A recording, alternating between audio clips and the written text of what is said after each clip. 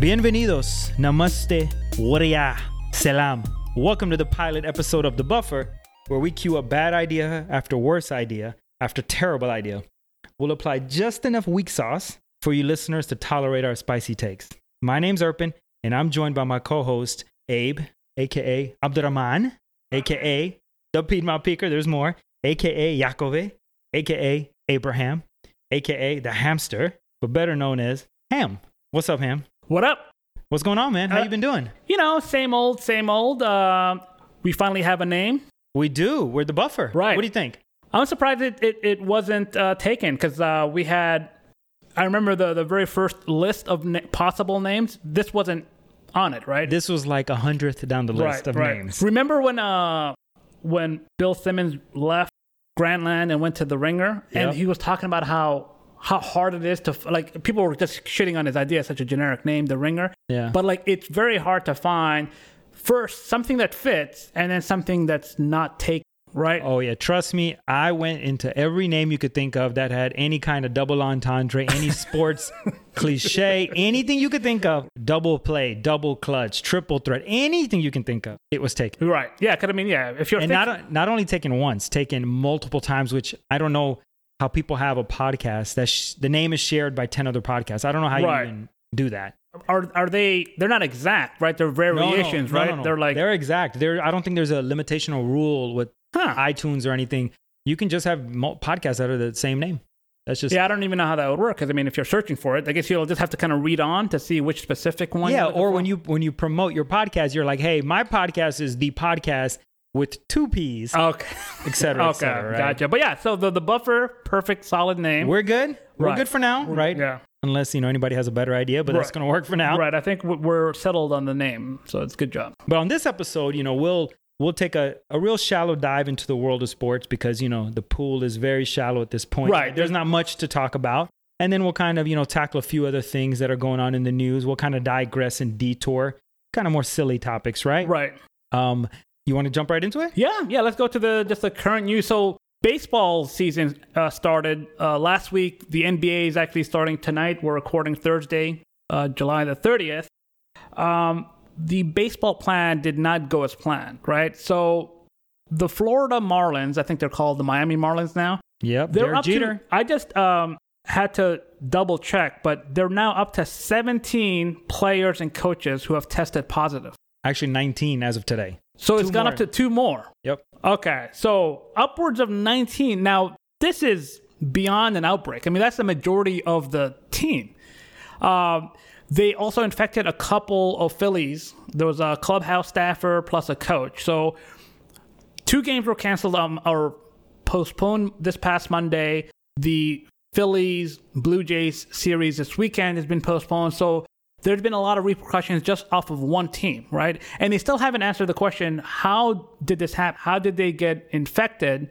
And how did it spread? So all the other teams so far have tested negative. So a lot of people are saying, let's not blow this out of proportion. It's a bad story, but it's not catastrophic. But I think they can only survive one of them. Because if this happens again down the line, if let's say the Yankees or some other team, you have an outbreak, then I just don't see how they can continue the season, which the season is not going to count anyways. But I don't know how they're continuing this season the way that they're playing now.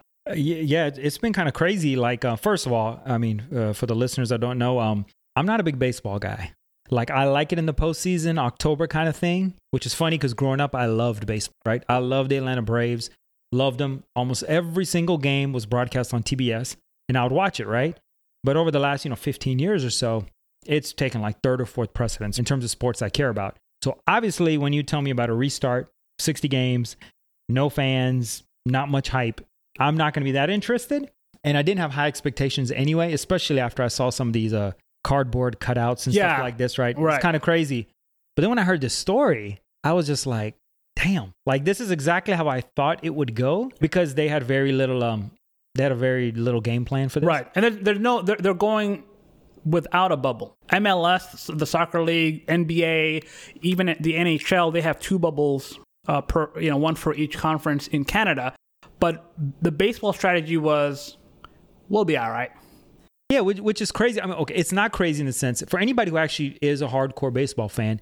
Baseball is full of traditionalists, right? From the owners, GMs, even a lot of the fans, right? The primary demographic is like that. So I could see them being stubborn to the point where it's like, hey, we'll be okay. We've always been okay. We're baseball. We're America's pastime kind of stuff. But for it to happen this early, and the crazy thing is I was reading was that the Marlins, they canceled some of their games and they're supposed to play New York. And the thing is, like, they're still in Philly right now, the Marlins, because that's where they were tested positive. So they're sort of isolating, quarantining there. And the idea is that they'll miss a few games, but then they'll maybe potentially bus to New York and then potentially bus to play like the Mets, Blue Jays. Although I think even if it's short term, they usually fly, right? But they're thinking about busing, right? I think because they're right? Because they could drive from Philly. Gotcha, right. But then the thing is, they have to play home game in Miami in like 2 weeks. But the thing is, right now, Miami's has a lot of restrictions on people coming from New York. They're making people from New York quarantine for 2 weeks. So how do you do that? How does Dade County handle their own team playing 2 or 3 series in New York? I don't understand how this is going to work. And also, usually when you test positive, it used to be 14 days you have to set out. I think some modifications now show that 10 days is fine. Like 10 days plus 2 back-to-back negative tests, right? So if all of those players tested positive for the Marlins, then the next 2 weeks worth of baseball can't be played, like wherever they are. So it's not like they can just, we'll just go to another city and play. Like your team is compromised, right? I mean, even though some people are testing negative still, the way that I understand it is sometimes it will take a few days for somebody to get for the virus to at least be detectable. So just because somebody tested negative a day after an outbreak doesn't mean that they're not going to test positive a few days later. And the tricky thing is, like, this was kind of a known issue. That's why the other leagues went with a more, let's try to see what we can control. Because right now, what the bubble affords you is control. If these people are going to the baseball club to play and then they go home, let's say they have a home series, so they're in Atlanta all weekend, like the Braves, they're going to go home. What if the family wants to go eat? Or, if you're a pitcher, you only pitch once every 5 games anyways, right? So any one person, any one of these players or coaching staff, they can be reckless and then bring it to the clubhouse, and then you have an out. Yeah, of course. And, baseball is all about players mostly doing nothing when they're not actively engaged in a play, right? If you're on a field of play, you're far apart from everybody, right? You're left fielder, center fielder. Who cares? No contact there. But when you're in the dugout, and how can you social distance in the dugout? I mean, they're trying to, they're trying to implement some sort of sit on the first row, and they're making attempts to have people separate, but eventually they'll be in the clubhouse, inside, wherever they are, and it's tight quarters there. So the best case scenario for them is like this is going to scare everyone straight, and maybe they're going to take it seriously, because like that first week of baseball, they don't want people to high five, but there are a lot of high fives in the dugout, right? But what does taking it serious mean, in your opinion? What does that basically mean? It's like, hey, if this keeps up, the season's going to be canceled, and we're not going to get the prorated money. We're not going to get 60 games worth of money, Oh, you mean taking it serious, like canceling the season? Yeah, well, yeah, because if this persists, how can you continue to play, right? I mean, they've done certain things where the East Coast teams are playing one another, the West Coast teams are playing one another, but Miami to Boston covers a lot of ground, so it's like you still have to travel. And by the way, Canadian government looks pretty good right now, right? Because they said, no, we don't want any part of this. I know we only have one team, but we don't want people coming in and out of the country to play the Blue Jays. So they are looking pretty good. What's odd about the baseball snafu is that the story of last week was the NBA screwing it up, because they had a bubble, they had a plan, it was all part of the plan, and then they would afford players excuse absences when it's necessary. So Lou Williams, who plays for the Clippers, he was given bereavement leave, right? Somebody in the family, somebody he knows died, so they allowed him to leave the bubble to attend the funeral and to be with his family, which is a reasonable thing. When he comes back, he'll follow the protocol, and he'll be able to play. Now, there's a twist to that story, but right. We're going to get to that in the next segment. Right. So, like, that shows some sort of strategy, because, like, everyone that's in the bubble, there has been no issue, right? So, I don't have any doubt as to the NBA season finishing the way it started, right? But I think baseball and especially football, because earlier you were saying how on the field they're spread out in baseball. Football doesn't have that luxury. On the field, they're on top of each other, and some of these guys are like 300 pounds, so they're breathing heavy. It's like the worst possible sport for preventing this virus from spreading. So I don't see, and they have a similar like hope for the best plan. They don't have any sort of like plan. They don't have a contingency plan. They don't have anything. So basically, it's like hopefully everything works out. They're even thinking the Falcons are saying they're going to allow upwards of 10 to 20,000 fans. Wow, that's so it's like I think this plan is built for failing. So as bad as baseball has been, I don't see how the NFL is going to see through the entire season. And they're not doing like a limited, as far as I know, they're not doing a limited schedule where they're playing conference only. They're not going to do, basically trying to they've canceled the preseason, but they're not going so far as to say, let's just, keep it, instead of having like a 16 game schedule, let's do a 12 game schedule and just play each other, your division plus your conference, and then in the playoffs, in the Super Bowl, you can play the other team, right? Yeah, I think the NBA, honestly, the funny thing was when the NBA stated their plan, a month or two ago, sometime in June, everybody was kind of laughing at it, saying this is ridiculous. No way this is going to work. People are mocking it. People are thinking it's the worst idea ever, right? And now, although it's early, right? Early days. But the NBA, it's been 2 weeks since they had a positive test. Right. And they haven't exactly released how often they're testing, but they're testing a lot. Maybe at least once a day, twice a day, who knows? They're testing a lot, right? And they haven't had a positive test in 2 weeks. So whatever they're doing so far is working. And so the same system that we were all mocking and making fun of, a month ago, now it's like maybe everybody should be doing that. Right. It's kind of like the whole thing with the mask. Right. We were all mocking the use of wearing a mask in March. And now we're all like, that's if you were ahead of the curve on that, yeah, you're the smart one. Right. And also, I mean, the NBA, they were like the first of the sports dominoes to fall, because in March, when Gobert fucked up and then he tested positive a couple of days later, they suspended the season. And then all the other leagues were, like, I think, March Madness afterwards. Can you believe, like, they were considering trying to play March Madness in March? But as soon as the NBA said no, then all the other leagues were like, okay, we can't do this. So I thought when they went with a bubble format, then the other leagues would copycat and do the same. Now, like I said, the NHL, Major League Soccer, they're implementing something similar, but the two big sports, baseball and football, and college football is part of that. They're doing some sort of shortened season, but they're still playing 10, 11 games anyways, right? I just don't see how that can possibly work. There's going to be a spread, and especially when in college football, because young people think they're invincible, right? So how many of those players, 18, 19-year-olds, are worried about this virus? Like, man, old people die from that shit, right? So they're going to be a little bit like slack with following the rules.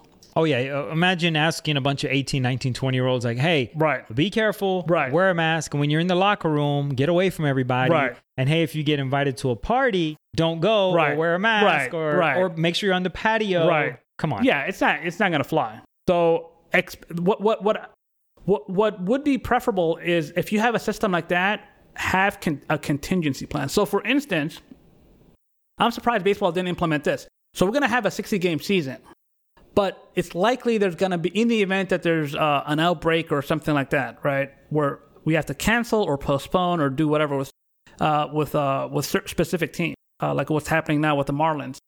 They should have done, like, we can fall back to a 50 games count model, right? So your bottom 10 games, either if they're losses or forfeits or COVID. Postponements or whatever, okay. That is not counted towards the final tabulation, right? So basically you have this, like, a 10-game buffer, if you will, where if something happens, now if something doesn't happen, it's to your benefit because you play all the 60 games and then just erase all your losses. Why don't we just do like BCS, man? We let a computer have a bunch of strength of schedule, out of conference, everything, and then you just put the numbers in, and whatever team is in the top 10, they make it. Should the formula deduct points for contracting the virus?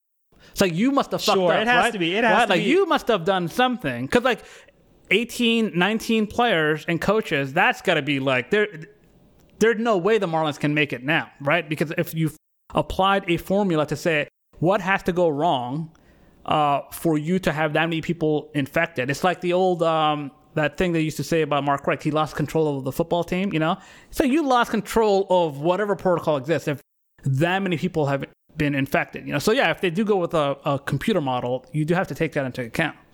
Or you can treat it like the Chris Rock saying, right? That COVID went COVID. Right. Yeah. Right. You can't blame anybody. That's right. Yeah. You what can't. do you expect to happen in this climate, right? That's true. Yeah. Because this is exactly what a lot of people were concerned about.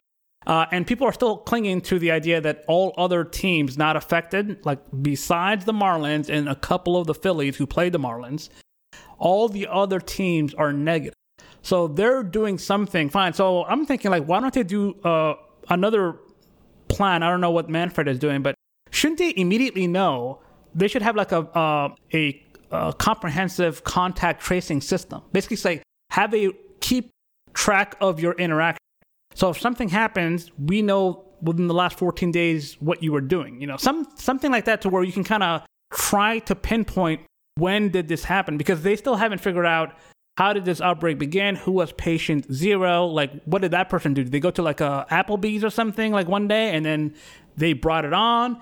Nobody knows, so it came from somewhere. So if you're going to fix the problem, you have to know where it started, and they still don't know that. It's funny you mentioned that, because the NBA, when you talked about contact tracing, I don't know if you know about this, but the NBA is doing this. Now, I know it's easier in a bubble, right? You have more control over the environment, but right. The NBA, what they're doing is that if you do test positive at any point, not that anyone has in a few weeks, but if you do, what they're doing is they're going to use cameras, a camera-based system throughout the campus, the compound of a Disney World, to sort of track you and to see who you've been in touch with in the last 14 days. So if you tested positive, they can scan back their cameras, and they're tracking you by facial I don't know if it's facial recognition, but it's some type of camera system. Maybe they have do you think they have some sort of? No, there's a camera system, I think. So they will look and they'll trace you back, and they'll know you have been in contact with players A, B, C, and D, and they will immediately test them. So they're doing that. But did you also know? Now we're transitioning to the NBA a little bit, which we were going to do anyways. Yeah. But did you know they have a snitch hotline in the NBA? Yeah, I was aware of that, because what's his name? Dwight Howard was caught in that, wasn't he? I remember there was he was complaining about it, that there's a snitch line where if you see something, you should say something.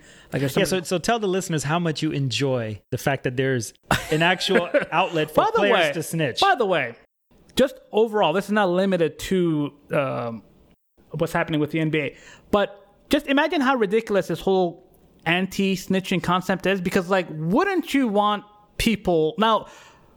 There are certain situations where it's none of your business and leave people be, right? But if somebody was committing a crime, you reporting it to the police is snitching? Because I remember many, many years ago, was it Cameron? There was some rapper who was so adamant against snitching. He grew up in this, snitching is not good, right? I guess a lot of people grew up in, to me, it's fucking ridiculous. But I remember Anderson Cooper, was it? I think he asked, what if you knew a serial killer was living next door to you?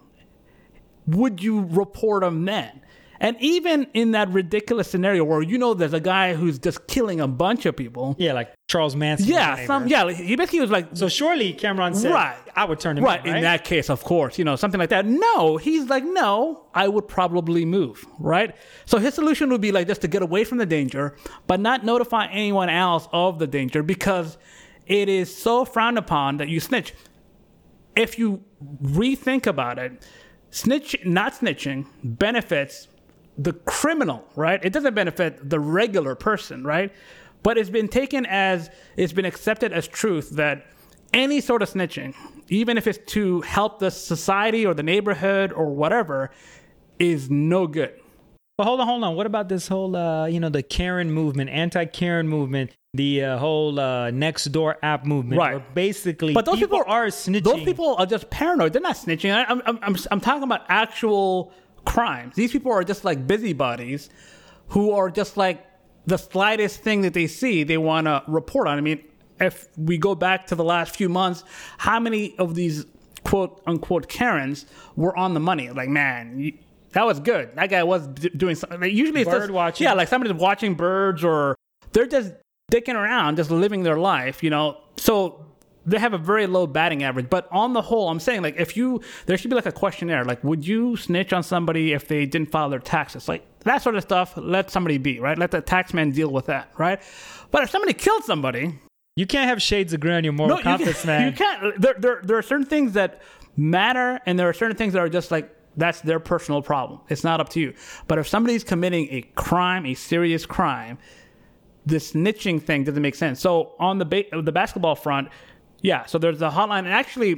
People have called in. People have called in. Just to kind of go back a second, there was a similar thing in the state of California. When the pandemic was starting, if you see somebody not adhering to the shelter in place, this is the number. I think New York tried to implement that. So they've kind of floated that idea in the general public. But yeah, in the NBA, if they see you just walking around, and I believe Dwight Howard was seen walking around without a mask because in his mind, he's like, I'm already in the bubble. Why do I need to, that would be like, like having two condoms on at once, right? So in his mind, he's thinking, I'm already inside, so I'm already safe. But then apparently somebody, it's probably like a reporter, or those are usually the type I don't think it was like a fellow player, right? It's likely somebody else. But let's transition anyway, since we were talking about the bubble and players possibly breaking the rules of quarantine and doing these things. You mentioned Lou Williams, right? Yeah. And you mentioned it in a very professional light. Like, he took a proper leave of absence for a funeral. He did nothing. Everything he did was innocent, right? Nothing malicious, nothing out of the ordinary. But he did do something. Right. So he, somebody in his family or somebody close to him died. He asked for a leave of absence. That's part of the process. If there's like a valid reason for you to get out of the bubble, you'll be excused. And then when you come back, you have to sit out for a period of time. You have to be tested and then brought back into the fold.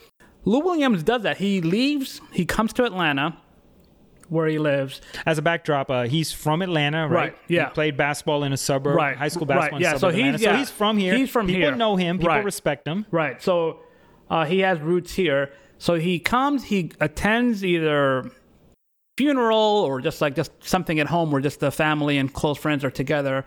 And that should be the end of it. Then he should beeline back to the bubble, right? Well, what if he was hungry and he just wanted to grab a bite to eat? If you're hungry, you can have somebody pick up something. I mean, there's a lot of options if you're hungry, right? So Lou Williams thought that before he goes back into the bubble, he'll make a detour to one of his favorite places to eat. Now, this place to eat just so happens to also be a strip club, right? Gentleman's club. A gentleman's club, which is, I've been to plenty of strip clubs. Not a lot of gentlemen there. I don't know why. And by the way, for those listeners who don't know, we're recording this out of Atlanta, right? We're both from Atlanta, and Magic City is a very popular strip club in Atlanta. Tens and tens of rappers. Right. If you listen to and rap, Drake, everybody, they've talked about Magic City. So this is a renowned place. Right. It should also be, I've been to a good number of strip clubs in Atlanta. I've never been to that one, right? But from what I hear, it's apparently a nice. It's next to it. Amtrak station is kind of in a shady area. Right. There's not much else around it, right? But it has withstood the test of time. Yeah, and probably all those rap shout outs. Anyways, he goes to a strip club and he gets his wings. Now, he is so renowned at this Magic City. He has wings named after him, right? So there's like a Lou Williams, like lemon pepper barbecue. Right. And apparently their wings are good. Just as a sidebar, I think every wing place is the same. It's all the same shit. But, As another sidebar, though, not only are they so good, your boy, Johnny Football, Johnny Manziel, replied to some post on Instagram about this incident. Right. And he said, those might be the best wings I've ever had. Now, just to kind of clarify, the reason why a lot of people came to his defense or the food defense is because the argument that Lou Williams made was that he was only there for the wings. This is his favorite place to eat food. So this would be no different than me going to Hattie B's, right? And Waffle House. And then just a bunch of strippers just shaking their ass, right? That's like the only other thing that's in addition to. So a lot of people didn't buy it, right? A lot of people were calling bullshit on that because that sounds like, I just read Playboy for the articles, right? Bullshit. Right? So it comes across as bullshit, but a surprising number of not only athletes, but also beat reporters and things like that have had the wings have come to his defense. They're like, hey, I'm not saying anything else. right? It's still irresponsible if you want to make that. But as far as the veracity of the food is good claim, he's right on that, right? Like the wings are really good. So apparently, even though it's still irresponsible what he did, apparently the food at a strip club, which those two things don't mix, right? I mean, it's like wings and stuff but it's not like gourmet food, right? you know? It's not like it's like a 3-course meal with a creme But you're brulee. like within like striking distance of like chlamydia, right? And you're eating your wings. Like, you know, you don't aren't people, I mean, I probably would eat, because if I'm there, I'm probably I'm probably inebriated, right? So I probably would eat, but like to go there like sober, like on an afternoon to eat wings at a strip club, that seems a little weird. But the twist I heard was, which I don't know if this is true or not, because, you know, when you start a podcast, right, we don't have a lot of time to prep for these things. So you just Google, right? And you kind of, if you find 2 or 3 articles that confirm that, you kind of take it as the gospel. So I was reading, I think it was on vulture.com. They said reportedly there were no entertainers present, meaning ladies. I don't know if I believe that. It's not true. It's not true. So you're right. If you do Google, if you're just reading, then there's a lot of reporting on that. So there were a couple of pictures. I don't know if it was a DJ or his friends, but they took a picture of Lou Williams like walking. Maybe he was walking towards the kitchen, but in the background there are strippers walking down the wherever, you know, where they do their little dance before they do the table dancing. So yeah, there were strippers. Maybe they were wearing masks, but they weren't wearing anything else, right? So it's like... Oh, they were wearing a mask. It just wasn't on their face. Right. Yeah, so it's like, that's first of all, just think about that for a moment. So some people think that there's a scenario where a strip club is closed for the strip club purpose, but open for the food purpose. Like we're just now a restaurant, right? I mean, it doesn't make any sense, right? It's still a strip club, and there are still strippers there. What I don't understand is, okay, if I go to any establishment and they have a menu item that's named after me, yeah, I deserve complete anonymity, right? I need to walk in there and don't nobody need to post nothing, say nothing, tweet nothing about my presence there. And it should be understood because, hey, I'm famous and you named something after me. So let me kind of do my thing. So why are people even posting stuff of him, especially knowing the whole bubble thing? Right. Yeah. Now, here's the thing. And this is in no way hypocritical of what I'm going to say next. My position earlier on the snitch culture, right? This is the proper scenario where you shouldn't be snitching on anybody, right? This is an off-the-record excursion, right? Everybody should be in the know. This is no time to be taking pictures because, like, people are just kind of snapping. And, you know, you're not actually supposed to have pictures taken. I think that's just the general rule, right? But, yeah, if somebody sees a celebrity, they will record it. This is the perfect scenario where if you wanna channel your I don't want to snitch energy, this is the setting to not snitch, right? Because you're right. I don't know. Like you think that if he was at some random strip club he's not familiar with in Orlando, they don't owe it to him. They'll take a picture. But if this is at your home strip club where people know you, your name is listed, you think there would be like an unwritten rule.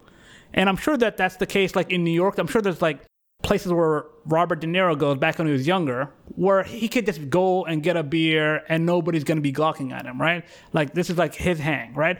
This should be Lou Williams' hang. But people these days, they couldn't help themselves. No respect. Right. Just everybody's got to get that little bit of fame, a little bit of and I'm sure the person who, because they used the Instagram or whatever account that they had where the pictures were, I got a lot of retweets and stuff like that. So if the person was just in it for that, they got something out of their snitching.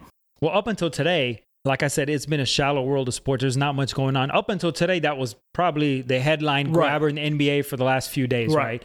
And again, like you said, it's funny seeing the people that came out in favor. Right, they're like, yo, man, yeah, them wings, man. Yeah, yeah. That's kind of funny. And I even read some people went to Magic City the day or two after and said, you know, I got to try these wings. And almost universally, everybody was like, yo. You know, somebody said they're fire. They're like the probably only strip club that you can get through like one of the delivery apps. That's interesting. Like Post, whatever, or Uber so Eats. So it's that good. Yeah. People are ordering it for takeout. Damn. So you're going to order wings from a strip club hold the without even, holding the stripper. Are you kidding me? So maybe, they should actually just lean into that. Like our wings are so good people order it without, like, they didn't even want the naked women. They're like, just hold the naked women, give me them wings. Wow, that's gotta be interesting. Imagine your wife sees that credit card statement, be like, wait, Magic City, right? $22. The hell? Yeah, $22? You can barely get a dance. Right? No, it's just wings, it's man. Just wings, those Lou William wings. That's what I got. That's what I got. Yeah, that's right. They should have like a different name for the pickup, option. It shouldn't say Magic City, like adult entertainment or something like Magic that. Titty. Yeah, yeah. At least you know what you're getting. It would get somebody into trouble, but yeah. So, well, anyways, Lou Williams, he's because of that whole fiasco endeavor, whatever you want to call it, right? He's quarantined for 10 days. So he's not playing in tonight's game. Right. Now, here's the thing. I'm surprised that it was only 10, because if he went straight to the funeral and back, it would have been 10 days. Because it used to be 14 days where you had to sit out, and it's been revised to 10. He should get 10 that he would have gotten anyways, plus some sort of penalty, like 2 games on top of that. Because right now, Magic City gets a little marketing bump, right? Everybody knows about their wings. And 2, nothing happens to him, right? He would have, under the best of circumstances, he would have gotten the same 10 days. So they need to tack on some sort of... come on top, over the top on another punishment? Because 10 is not a punishment. 10 is what he would have gotten even if he didn't do anything. Why does it matter what you do? Are you telling me it matters what you do? What I'm saying is, okay, so if you get out of the bubble for a good reason and you come back, you have to sit out 10 days. If you get out of the bubble for a good reason and you do some other shit and you come back, it's still the same 10. If something happened, like, my brother has a kid, so I want to see the birth of, I'm sure that's not a good excuse, but like some seemingly good reason, and then I can just go to a strip club afterwards, it's going to be, might as well, there's no punishment, right? It's going to be 10 days no matter what. That'll be like a conspiracy tank job that something will happen. Like, I won't go into the details of the NBA, how it's going to restart, but essentially they invited, I think, 22 teams back to the bubble, right? 2 or 3 of these teams they have no chance, right? It was just kind of almost just an honorary invite. I think right? They're basically like the 16, they're both 8 seeds, and there's another 4 that could be in contention, like right? they're within number of games. So it's not equal on the East and West. There are more West Conference teams. Yes, I think there's only 2 in the bottom tier that were invited from the East. But the thing is, there's only 8 games they're doing as play-in games to the playoffs. So really, that's only applicable to the 7, 8, 9 seeds, right? And then they'll sort all that out. But what if, you're a team that's on the fringe of that? You're on the tail end like the Wizards or whatever, right? People like that, or a team like the Pelicans, right? Which most people, analytics websites are predicting, even though they're 4 games behind the Grizzlies, they're going to catch them in 8 games. Right. Which seems like a lot, but a lot of things would have to go right. But what if they lose their first couple games? And so they're like, we need a tank job. We need to do something. And so they all just go to the strip club and they're all like, oops, we didn't know. I guess we're going to quarantine for the remainder of the season. But they would forfeit all those games, wouldn't they? They would forfeit, but if they're already out of it. Right. That's true. And I believe when a team is eliminated, they're kicked out of the bubble. Oh, they don't have to play the rest of the games? Yeah, because basically, they'll play the 8. But, after that, the majority of the calendar is playoffs, the first round, second round. So only the top teams are going to be in there. So after each round, when a team gets eliminated, they're out. So the pool of players in the bubble shrinks after each round. So, after the 8 games, when the playoff begins, you have those 6 teams out, right? So basically you only have 16 out of the 22 teams, right? And then after that, you'll only have 8, then 4, then 2, So as soon as you're eliminated from contention, you're out. Because there's no point of you just to stick around if you have no future games. There's no consolation game. Oh yeah, that's a good idea. Right. But I wonder, once they leave the bubble, they don't have to they quarantine. They can just go. They can go home. Yeah. So basically, the first 3 weeks, you'll have the first 2 weeks, you'll have every team, and then 6 teams will be gone, and then 8 teams will be gone. So in very short order, you'll be down to just 8 teams from 22. So it's not going to be that long. So so they don't have to devise a scheme to kind of get out of the last couple of games of the 8 that they have to play, because they've already invested some time. They had to be in the bubble some time ago. So I'm sure they'll just do their 8-game commitment if they're not going to make it, and then just go home. I guess let's get a little bit serious, right? Because I did say we're going to talk about sports, right? And so far we talked about, periphery sports topics, right? So we don't have to get too deep into it because the NBA is starting today. Today's opening night, right? So we're taping this on a Thursday, July 30th, right? So right now on the TV, the Jazz and the Pelicans are playing.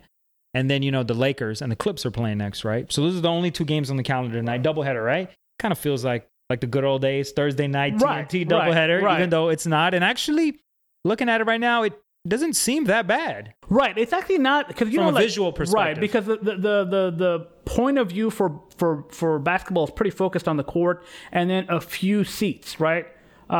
Whereas in baseball, as soon as they pan out, you'll see there's nobody there. And same thing with football. But with basketball, it almost works because they're zooming down to the court and then you can kind of see the benches.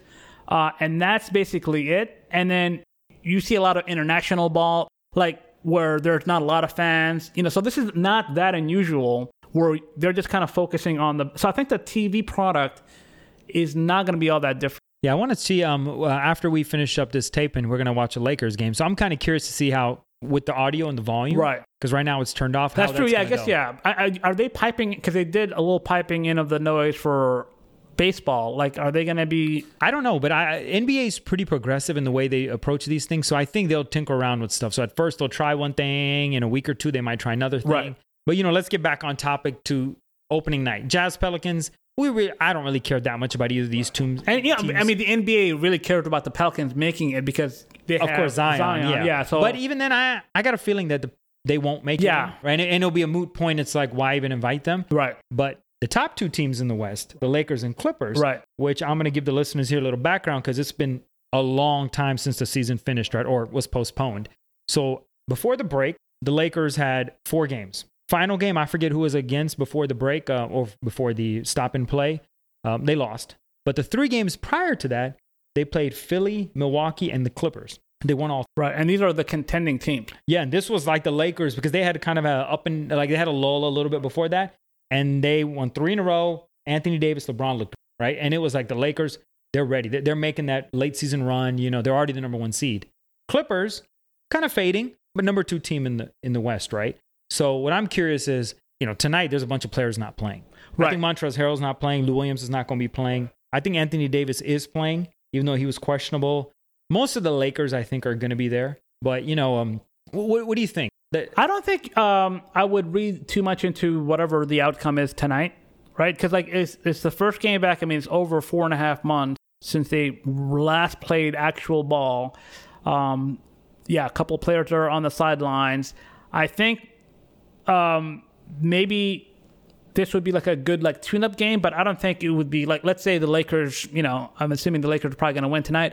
If they won by comfortable margin, I wouldn't read too much into that. But, way too early to tell, right? As far as the postseason, even though the postseason's happening in 2 weeks or 3 weeks, right? Anything that you feel, I know our minds have sort of been in hibernation mode from sports, so there's very little to process in the meantime, but has anything changed your opinion of who may come out of each conference? I still think it'll be Lakers-Bucks. Okay. I would want a good playoff run where, let's say, Sixers or somebody else to give or I don't think Toronto's, somebody in the East to kind of give the Bucks a tough round. Celtics? Maybe the Celtics. Yeah, they've been playing well, right? Did you know, which I did not know. Now, I knew this team was doing well. I knew this, right? But I did not know they were doing this well. As of right now, as the season has suspended and just restarted, the Raptors have a better record than the Clippers. Oh, really? So the Raptors are the second team in the East, so they have the 3rd best record overall. Okay. So I actually didn't know that. Not that means they're better than the Clippers. Right. Okay.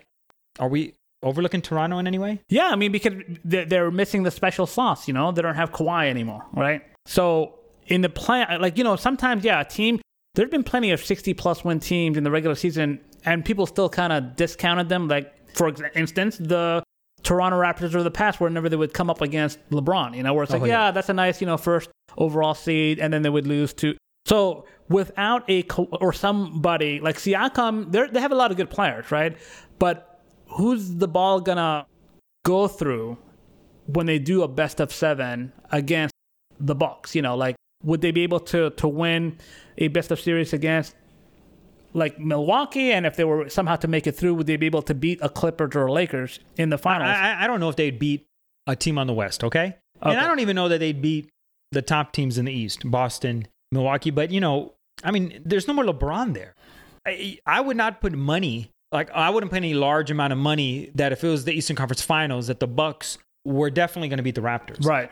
I know that sounds stupid because if you look statistically, like, we're not going to go inside kickball here and stuff and get too deep on the stats, but the Bucks are a statistically great team. If you look at their stats, they compare to like the 96 Bulls type, some of their stuff is crazy. So all signs point to they are steamrolling. Yeah, to this is a formidable team, and they should make it through. But I don't.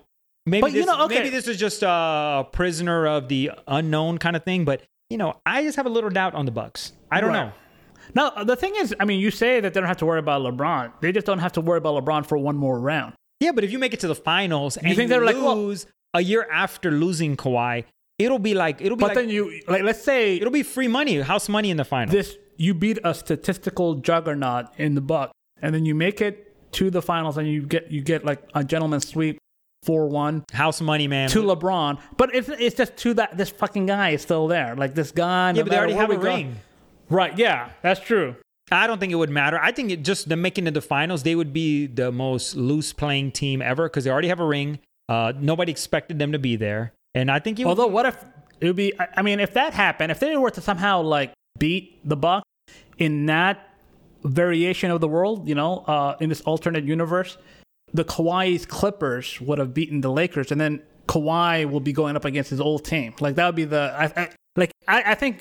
I mean, this is all talk, but I do think the Lakers and the Bucks are going to meet in the finals. It would be funny if it was the other way around. Like the two teams that, because everybody's looking for the observer. If you're like a fan of the Lakers or whatever, then I can kind of see why you have a rooting interest. But otherwise, you just want to see the most entertaining matchup, and you have the Greek Freak on one side, and you got LeBron and AD on the other. So that would be the most entertaining overall matchup. Oh yeah, that would be great. I mean, I think either LA team makes it. That's what most fans want. NBA wants.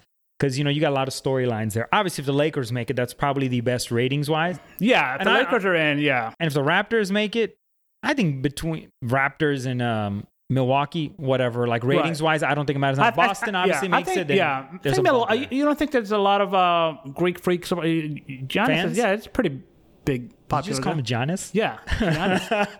For listeners that don't know, my boy here, Hamster, he grew up in Greece. Yeah, that's right. Not when he was there. I can't say any. I can't. I was alternating between the Giannis and Giannis. I think that's probably about it on the NBA front, right? I mean, obviously as the season goes along, we're gonna have a lot more to talk about. Do you think you were saying how progressive and forward-thinking the NBA is compared to some of the old stuffy leagues? Do you think that the NBA makes some sort of deal with the strip club of Atlanta, and they'll bring the wings to the teams? Let's say the Clippers are in the Western Conference Finals, just so that there's no shenanigans. They'll fly in, let's say 200 wings for the team. Do you think they would do some sort of promotional deal? That is also assuming that you believe what Lou Williams said and that he was just there for the wings. Yes, in that case, oh yeah, for sure, man. It's like saying, hey man, I go to Waffle House on the regular for breakfast reading the newspaper. Right. You know what? Most people are not in a proper state of mind. That's true, yeah. In a Waffle House. Yeah. And if you are the one random person, newspaper 7 a.m. with a cup of black coffee at the Waffle House, yeah, you're the freak, man. Right. Not the 4 a.m. drunkards, Yeah. Yeah, those are the regular clients, yeah. So can you believe pilot episode, believe it or not, we have a sponsor. Can't believe that. You think it must be the name, right? People want to flock to the buffet. I think so. Until we change the name to something else, and then we'll pick up another sponsor, So have you ever come up with a genius idea? A genius idea only to be stuck patting your empty pockets in search of your phone, notebook, scrap of paper. All the time. Anything, right? To jot down the billion-dollar idea that just popped in your... Because a genius idea is fleeting. Well, shrug your shoulders no more, Ham. There is a solution that will prevent you from becoming penniless, destitute, and devoid of ideas. You want to know what that is? I'm listening. I think you have an idea. It's called the neck pad. The neck what? The neck pad. Ooh. Is it a necklace? Is it a notebook? Nope. It's both. So this is a notepad around your neck. When that epiphany strikes you, Ham, just reach for your neck pad and scribble down your thoughts. The neck pad is available in silver, chrome, gold, and platinum finishes. Pen not included. Paper sold separately. Ad is fictional. Wow. Starting off with high caliber companies. We're in demand, man. What can That's I right. Yeah. So, I think I mentioned we're going to talk sports, right? And we're going to kind of dip our toes into other stuff. And obviously right now, the sports is limited. Right. So, that'll build every episode. We'll have a little more, especially kind of when the NFL, if they come back, The crash and burn. Yeah. Right. Players aren't lined up in the ICU instead of on the PUP list. Right. Then we can talk more about that. Let's kind of transition over to something that's more in your wheelhouse, more your niche, your ballpark. Yes. It's politics. I guess this sort is of tangentially This is related to politics. Right. I guess anything silly that's tangentially related to politics, Trump will latch onto that anyway. Right. So it becomes a topic. So let's talk about this doctor, right? She's a doctor, right? Official doctor. She is a pediatrician of some sort. And she's also a religious minister or whatever. So for the listeners, just set the stage real quick about what you're talking about and why this is an actual story. So just to kind of reset, a few months ago, our dear president, he was fixated on this particular drug as far as treating the coronavirus. He didn't really want to do any of the conventional things, as far as promoting wearing a mask and things like that. Now, what was that drug called? Hydroxychloroquine. Or as we're going to call it from now on, that dro. Right. I think it's like hydroxychloroquine. But okay. What are we going to call it? That dro, right? So for some reason, he kept on peddling this, almost as if he had financial interest in it. And they looked into it. He doesn't really have much of an interest financially. How bad is it that the thought that the president could be financially motivated by something like this is even like a real thing that people have to research? That's true. But I mean, history tells you should kind of keep an eye on him. Anyways, that kind of had its moment in the news cycle. And then a lot of studies came out saying maybe we can't really pinpoint as to what positive effect this has. And in some ways, it may have negative impact, right? So they kind of stopped talking about it. Over the last week or so, there was this video that was circulating around. And actually one of our friends, cousin, shared it in a group chat. So it made its way everywhere. It wasn't just like some random video, right? Crazy finds everybody. Right. Crazy, yeah.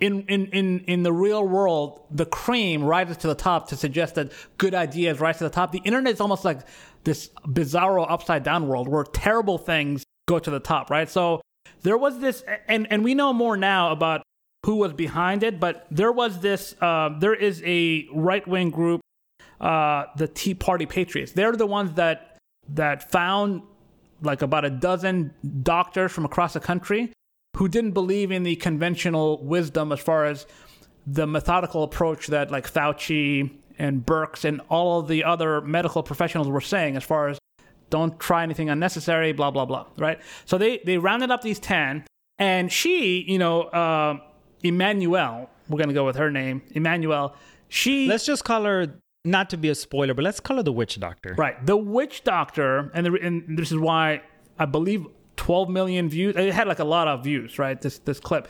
She took center stage. I think the longer clip shows other doctors kind of circulating and making their arguments, but no one has made the argument that she did. And she kept on going on and on about how not only is the dro safe, it is in fact the cure. You don't need to wear any masks. Kids can go to school. So just on the surface, she was making a lot of irresponsible claims. But that's not why the video popped, right? She is from Cameroon by way of a Nigerian school, right? And so she has this these statements that she made that sound out there, but some reporters, some people online looked into her other statements, and she has made a lot of statements. There's a lot of YouTube clips of her talking about witches, talking about these evil demons. A lot of the ailments that some women have, endometriosis and things of that nature, are caused by the women in their dreams sleeping with demons. So they're having sex with demons in their sleep, and it's causing these internal issues. Giggity. Right. So she has a lot of unconventional views. Side note, not that there's anything wrong with that. Right. But if I was to have sex with a demon, I'm pretty sure I'd have stomach issues. Right. Yeah, I mean, it does track, but she's saying that this is happening in your dreams, right? So she says a lot of outlandish things. Now, when the initial push, so I think probably let's say 10 million views total, right? As of this recording. Probably 2 million was just, they're saying something we want to be true, right? Because sometimes people, I always ask myself, is what you're reading true or do you want it to be true? Because you can kind of blind yourself into believing something without doing any additional research because it tracks with what you already believe. So there's a lot of people who are fans of Trump who just want him to be right on this point. So let me stop you there for a second. Let me interrupt. So are you telling me, okay, had a lot of views, 12 million views or something. Yeah. Are you saying there's a large chunk of those people that kind of want to believe that this dro is a legit cure? There is a portion of the total. So like I said, if there were 10 million views, 2 of those, like 20% of those views were the early, I want this to be true, let me share with people, right? I think what got it up to this level is when the reporting happened where like this lady was talking about witches and demons, and that added the additional, because right now it's like this runaway train, like where everybody's seen her just kind of spazzing out in Washington, D.C. because of what they know of her now. The initial group, when they were pushing her, I don't think they did a lot of research. And by the way, Tea Party, whatever, America, do a little digging. Like, it's not like this is like hidden information. This is on her YouTube page. This is on her Facebook page. Yeah, she actively promotes this, right? Yeah, she wasn't hiding. She has sermons, right? She has sermons, yeah. She wasn't hiding any of this stuff. So the online platforms kicked her out, like Twitter, Instagram, Facebook. Facebook kicked her out entirely, right? Because she's spreading false information. So she posted on some other social media platform that God's going to strike down the Facebook servers or something because... Please, God, let that happen. Yeah, please. Yeah, I mean, you can be right about one thing. You can find some common cause with her. She's not all wrong, but it was just weird how this crazy lady people latched onto because she was saying something. But I still don't think people listen to the whole thing because most people, even Trump, they think that this is a good treatment, right? She thinks that it is the cure and you don't need to take any other precaution. Basically, it's like you take this and why do you need to social distance? Why do you need to wear a mask? Why do you need to worry about kids in school? I don't think, she's kind of been the laughingstock in the last week, but like, I don't think people picked up on how far she took it. She thinks that this is the end all be all. And actually, if anybody ever gets a chance to watch the full clip of her when they're talking, the other doctors kind of realize, oh, she's kind of getting out there because she was saying things that were probably beyond what they were all there for. Basically, they tried to pull her off. Yeah, they're trying to get her like in a gentle way, like, all right, basically trying to get her off because she kept on going on and on and on. I think she called out Gupta, Sanjay. Yeah, she's like, oh, he's and she, first of all, I don't know what the pecking order is with doctors. Maybe Gupta's on top. Come on, man. But she name checked his profession to say, what do you know? Wow. And he's like a neurosurgeon. Like he's like some. She did her. You own, only know the brain. Yeah, What do you know? I was like, you're like, I don't know what pediatricians do, but like they're the kid doctors, right? Right. So I'm assuming that in the pecking order of doctors, but she kept on like, what does he know? I treated patients. He don't know shit because I guess he must have criticized her. But the whole video, it's a little too long. If the idea was to promote this drug, do further research before you let some crazy woman derail the conversation. Because now nobody's talking about the drug. They're just saying, man, that crazy person is crazy. She believes in some weird shit. The funny thing was, I used to, I'm not a big current news events kind of guy, generally speaking.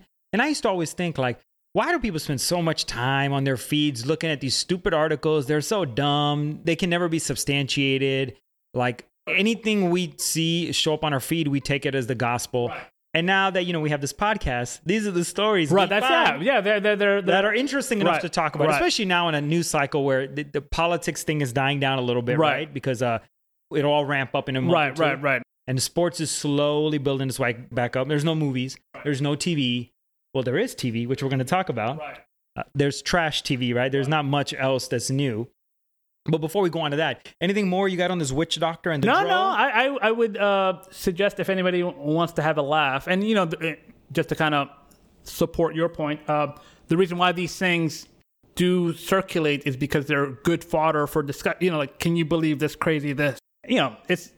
It's very understandable why it has traction online, because it's like you just point to it, like, look at this crazy person. It's like all those stories about some crazy kook in Florida, like Florida man has been like a thing, because there's always a story coming out of Florida. But yeah, other than that, no, I don't have anything else to add to that. This is what I think society, all of us, especially the younger generation, when I say younger, internet generation, right? This is what we do. The stuff that we send each other on WhatsApp and text, this is what we send each other, right? We don't send each other, hey, this is the way to get like a 6-pack of abs, and if you follow the insanity, no, we don't do that. We send silly, dumb articles because they generate a response. And obviously everyone has a take on stuff like this. You could not care about anything. As soon as you hear semen, right? Yeah, vaccine, right. And I bet you, like, and it's not just limited to us lowbrow people. I bet you all of the New York Times and NPR, they're probably giddy, like, oh, we get to talk about this, and they're like trying to be all like upper, like they're trying to be all like trying to say it the right way, but like people are amused by these kind of goofy stories, because I mean, it's a pretty stupid, like, the person is still a practicing. So on one hand, they have the mental capacity to be a functioning person, to have a medical degree, to leave one continent to come to America. So like there's something there, but then at the same time, there's this other part of her that's like batshit crazy. Look, crazy isn't reserved for the unintelligent, right? Yeah, anybody of any ethnicity, education can be crazy, right? And still be respectable in some ways, right? While still being kooky in other ways, right? Right. So, I wonder what Gupta and Fauci, I wonder, if they're at, the Taco Bell drive-thru, let me get a bean burrito, let me get a gordita chalupa. I wonder if they're kind of talking about these crazy, I'm sure they are, doctors and stuff, especially the ones that are more right-leaning, that Trump kind of touts these guys. I wonder if they're like, dude, man, are you serious? These guys in our same profession, we share white coats. Right.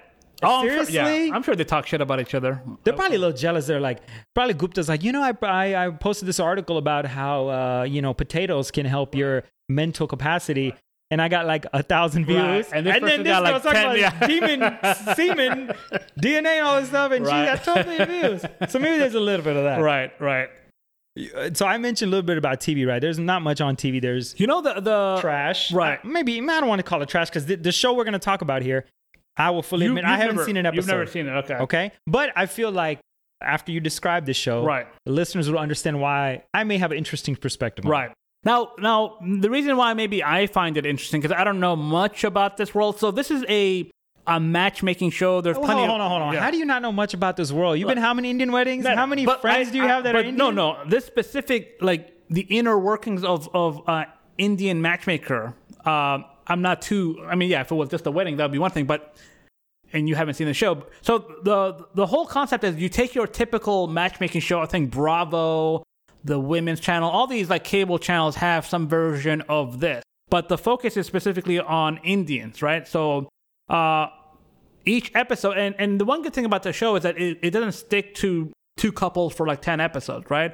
So they kind of have a matchmaker, and they have a recurring set of characters where they just kind of follow along with them. So, but this is a documentary. It's about real people. Yeah, it's about real people. There are certain parts that look like they were kind of reenacted, kind of.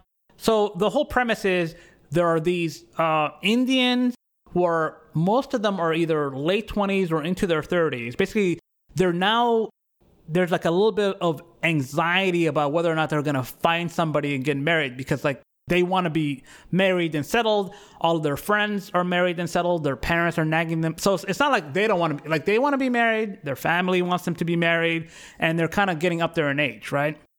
So then they're like, oh, I never thought I would stoop to this level where I need to have an Indian man, but whatever. Here I am, right? So they go. So each episode. Let me add something there.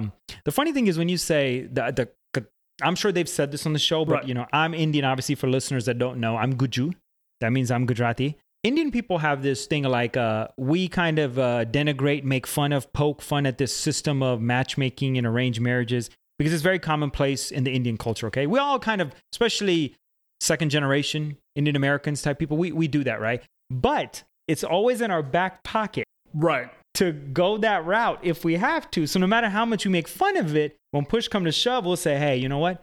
we'll give this matchmaking thing a try. Right. And what I like about the show are not necessarily the young people, it's just like the older people. So at the beginning of each episode, starting from like the second episode on. So the very first episode, they don't do this, but I don't think so. But they open with a couple that's been married for 30 years.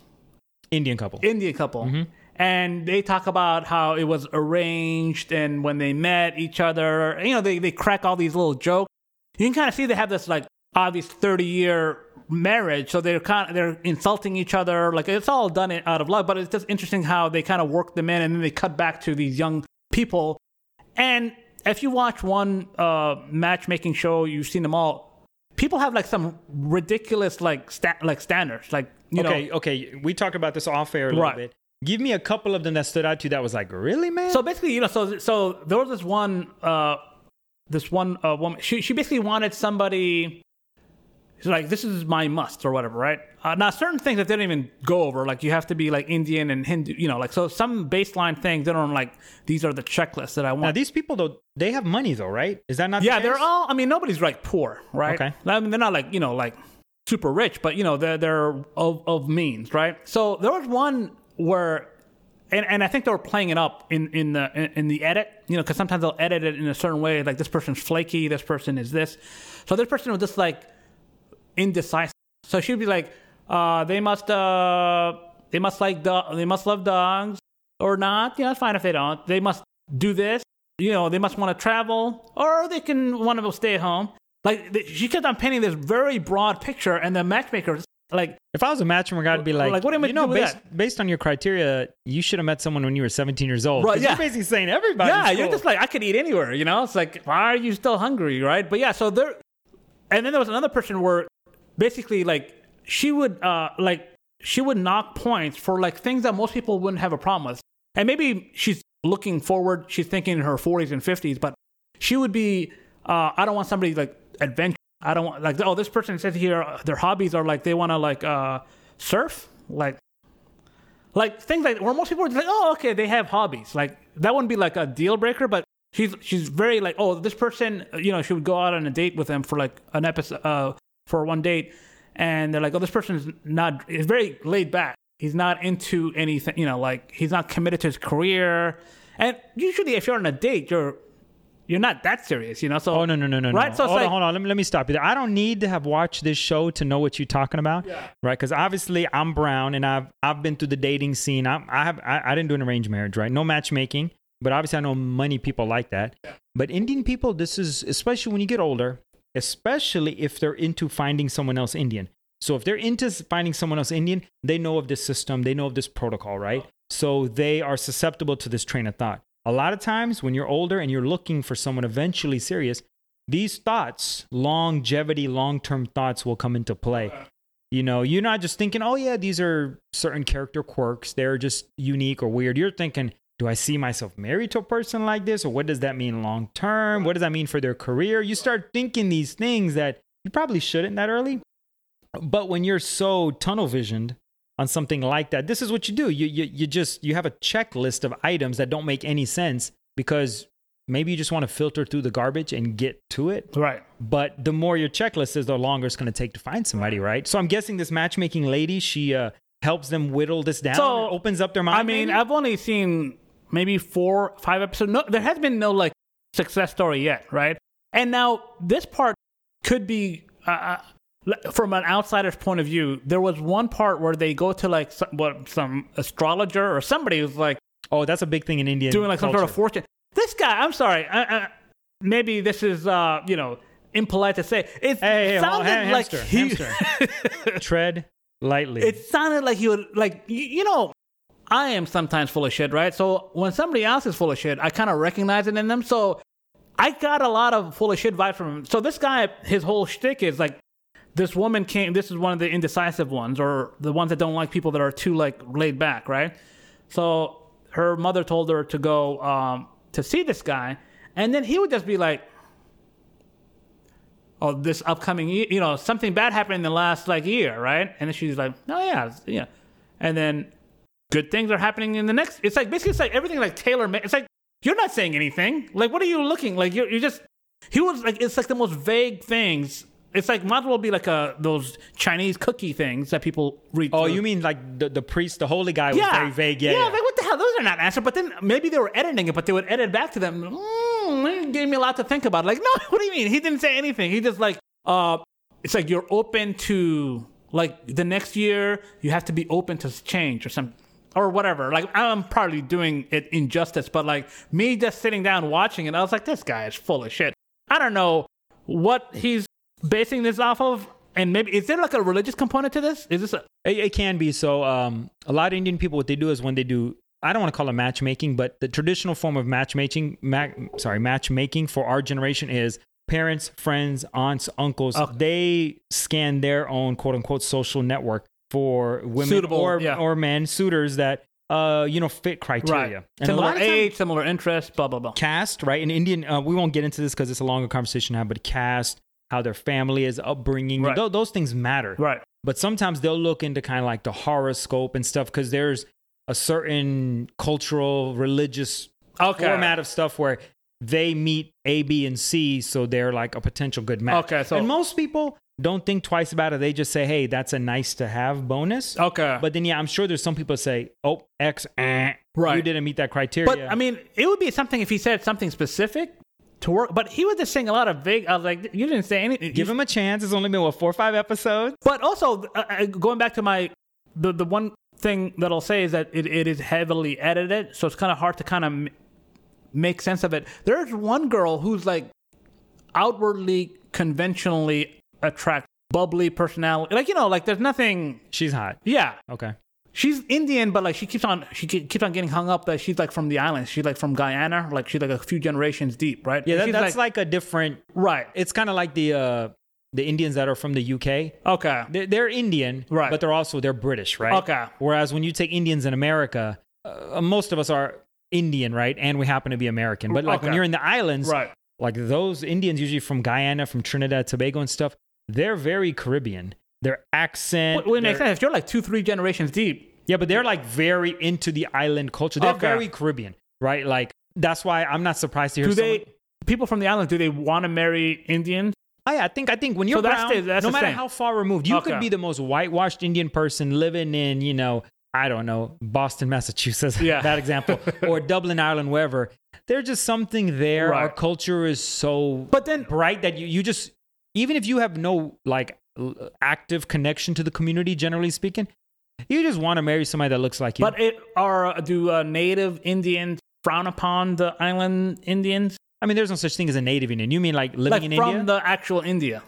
I mean, they probably, in some ways, frown upon any Indian that is not from India per se. Not in a negative sense, just like, hey, you're like a foreigner. Okay. Indian. Like they call it NRIs, non-resident Indians. Okay. So all of us that don't live in India, we're NRIs, And now as the West is embracing the East, we're all kind of the same. Like, for example, my cousin, when he came from India, he was 19 years old. He knew all this culture about stuff.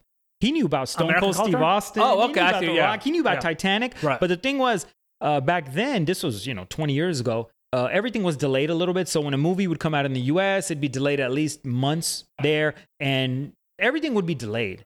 So everything he knew was a little bit off, but he knew pop you like culture. Baywatch? He's like, yeah, that's been off the air. Yeah, he's like, hey, what about Ultimate Warrior? I'm like, dude, man, we're talking about The Rock. Right, yeah. He's got, I see. So it's but now, like a movie's released here, it's released there. Everything's the same, right? Well, now we're losing ground. Like Tenet is opening the other way. Like it's opening first outside of America. I know. Yeah, so yeah, maybe we're going to, but you're right. Yeah, for a long time, there was this gap.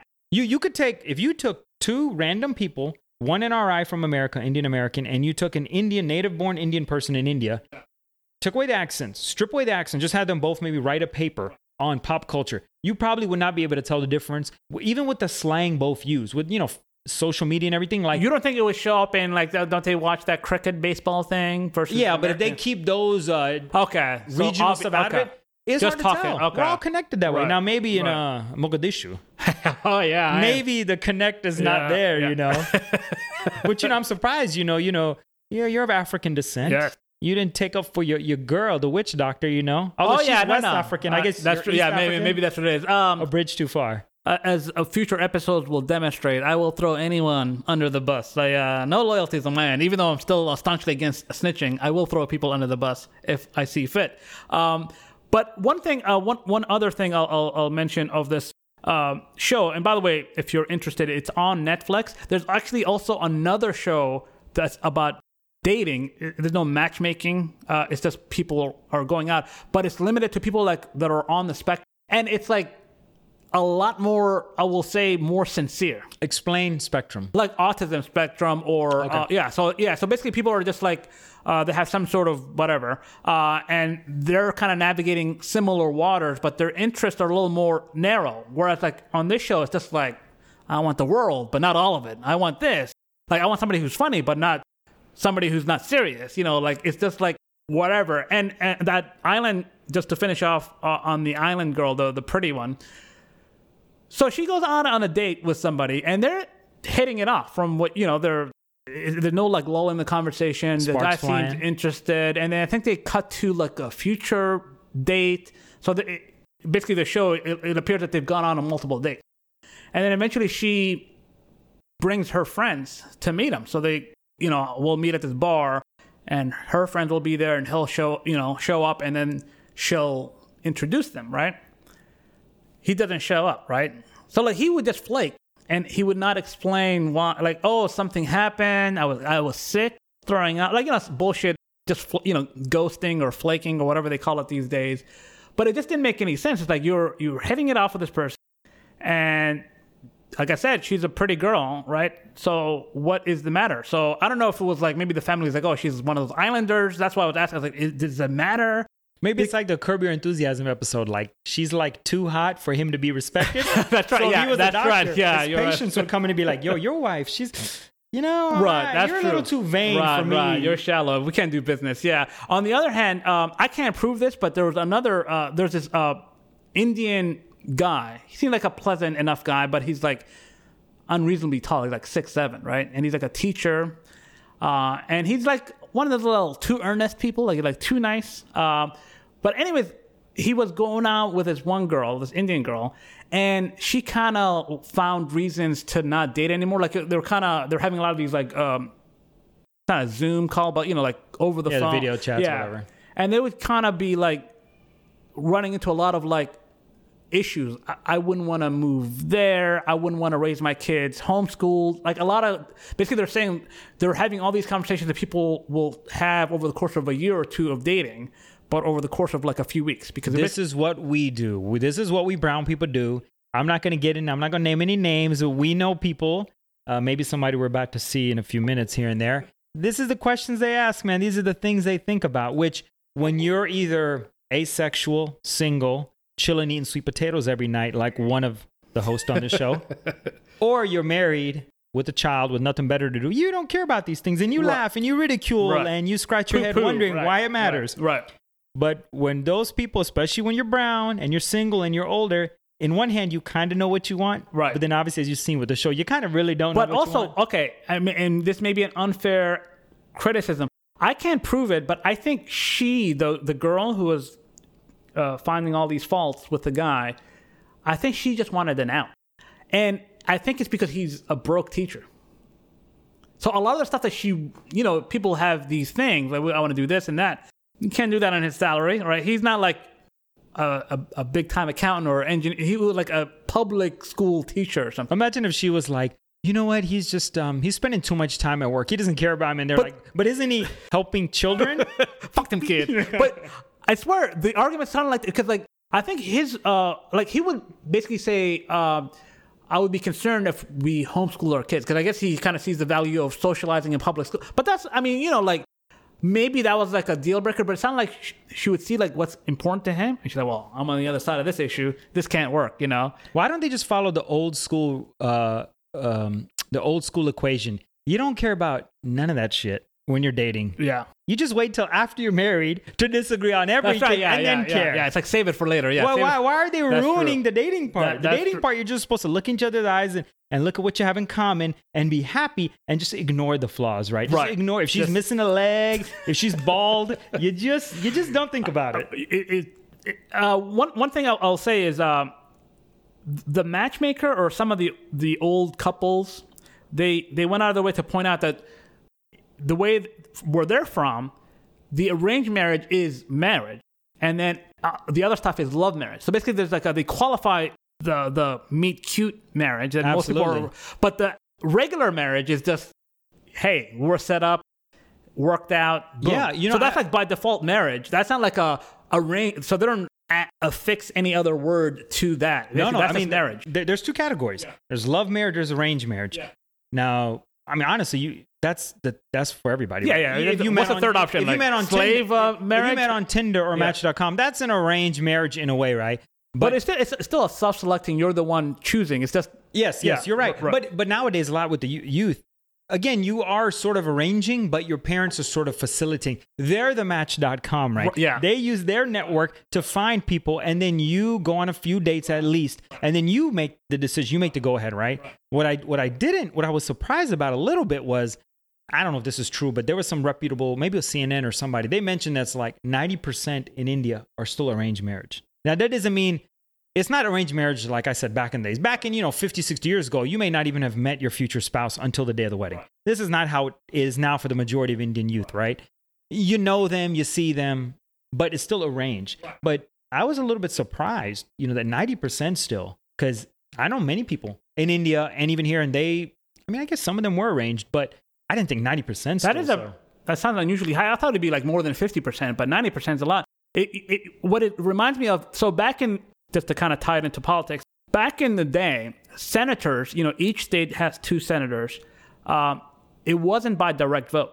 The politicians of each state picked the 2 senators to represent the state. So that was like the arranged setup, right? And then people were like, no, man, we need to, we're in Georgia, we should decide, So that was like, and look where that got us. In 2016, what did that get? We the people know better than these greasy-ass politicians. Right, so it's like you can have it both ways, and there are flaws both ways. But it does kind of, I think if you're dead set against arranged, even though you could be like 4 times divorced doing your own way, you'd be like, I'm going to go back on the horse for a 5th time my way. Because like there's just, some people just, you can never convince them that it's preferable for other people. And, sometimes other people they kind of see the 30,000 foot view. They kind of see a big picture of you. Sometimes you're a little clouded by your own judgment.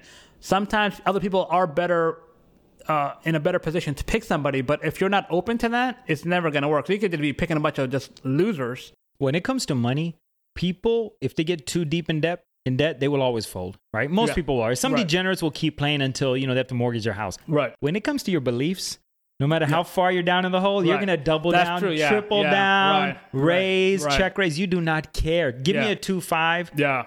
On the turn, I don't care. So, people are different when it comes to nobody's going to say, that thing I did 4 or 5 times, that marriage thing, maybe I did it wrong. Right. They're just like, nah, man, it was them. Right. I just haven't found the right person. But so the show is fairly popular, and I know this because a lot of non-Indian friends that I speak to, they mentioned it. Like, hey, have you seen that show? My coworker, who's a Southern guy, he's not a redneck, right? So for those listeners out there, we're recording from the South. Yeah. Not everybody with an accent that lives in the deep South is a redneck. So let me get that straight. So he is not. But he texted me like at 11:30 the other night, and he was like, "Hey, man, my wife." Now, to set the stage, right? These are 2 white people, right? Married, husband and wife.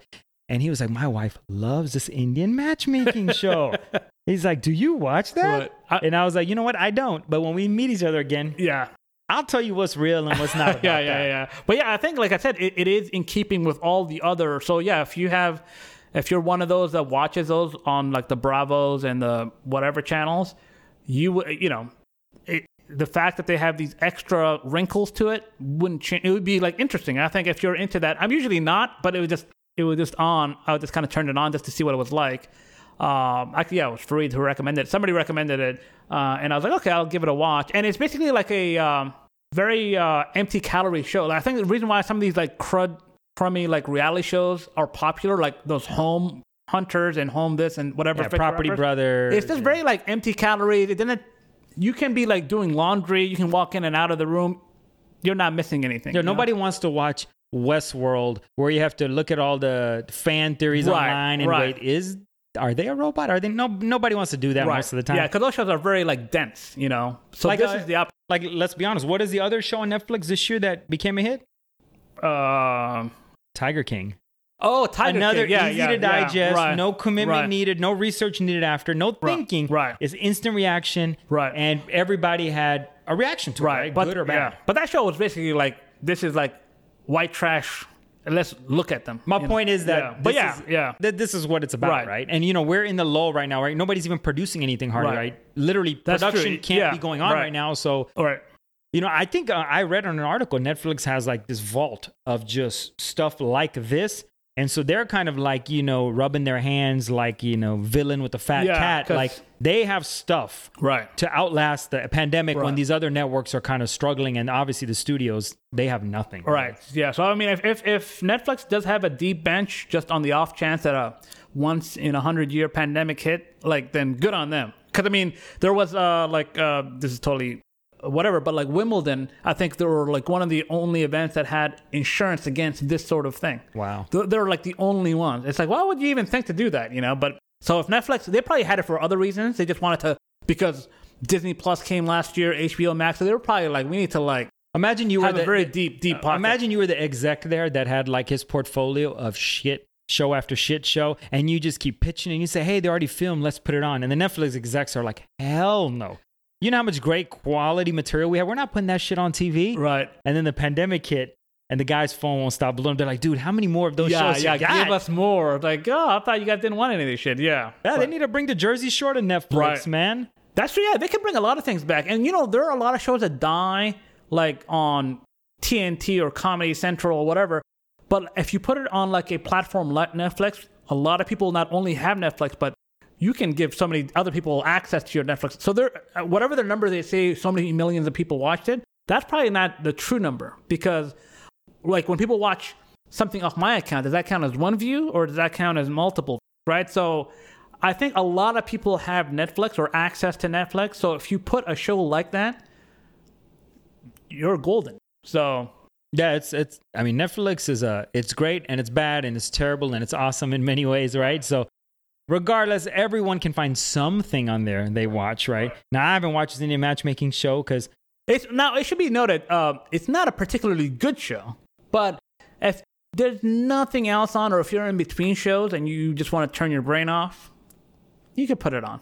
Hey, I'll tell listeners out there that don't know any brown people or have never really been that close to brown people, watch a show and get close to somebody brown. And when this pandemic lifts, get close to some single brown people, because going to an Indian wedding, there's nothing better. There's nothing more fun than attending one of those, especially if you haven't been.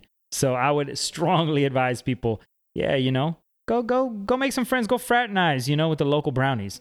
Have a good time. Yeah. And maybe this show will help you find some common ground. And maybe the show will end on, like, the season should end on that. Like one success story, because so far, like it'll probably end with some big wedding. They'll probably fast forward like a year later. This one couple made it, and it'll be like a $10 million wedding. Maybe that's what they should. You know how house hunters and they've already settled on a home. They've already closed on a home, and they're pretending, oh, this has high ceilings and this has that. Pretending like, I don't like this, I like that. If they had like a good plan, they should already have people already that would be ready to marry, and then work their way backwards where they go on these dates, That would be fucked up if like they already knew who they picked, and they like the 6'7" teacher guy, right? They had already dismissed him, right? And they already recorded whatever they were going to say. Right. But then they were like, you know what? Can you re-record with some new thoughts? That's right. So after everything worked out, they're like, yeah, this motherfucker here, all he cares about the kids. Right, yeah. He's so tall. Yeah. And, they just shit on him. And actually, it would probably it would explain why some of the excuses they give don't make any sense, because that's what it sounds like when you watch House Hunters, where they're like, I don't like the paint, or I don't like some like the light fixtures, and it's like you can. Those things are easy to. That's not like part of the house. Well, you'll know because when they fast forward to a year and the ladies in her wedding dress, they'll flash back to that school teacher, and she'll be wearing the same outfit, commenting on him, and you're like, wait, when did you finish dating him? Yeah, that would be the one scenario where I would rewatch the earlier episodes where I'm like, this person looks familiar. Maybe we can do a spin-off pod on Indian matchmaking. That's right. Yeah, there's like a pod for everything nowadays. Right. I'm sure there'll be an outlet for that. Right. That would not be a bit that, and then we could just redirect them to here. Like we also do this other show, our main show, that we also talk about this same show. Right. But only very small. Yeah. And we shit on it on the other podcast. Oh yeah. But we love it on this one. We're a little more forthcoming on the other one, but we're positive on this one. Well, we're 90 minutes into it, so I think this is a good time to stop. Thanks everybody for listening. You can find us on every social media platform. Except Facebook? No, I did shit on Facebook, but I need them, man. I need them. Come on, man. They're like the Chinese government. It's like, you got to do business there too, you know? I got to, man. It's understand. I get them, 10 downloads a month, and they give me all the free marketing. But all your podcast platforms, Spotify, Stitcher. Aren't the main ones Apple and the Android? Pocket Cast, Apple, Google Podcasts, everywhere you got it. Download it, send it, share it, give us feedback. Thanks for listening. Talk to y'all later.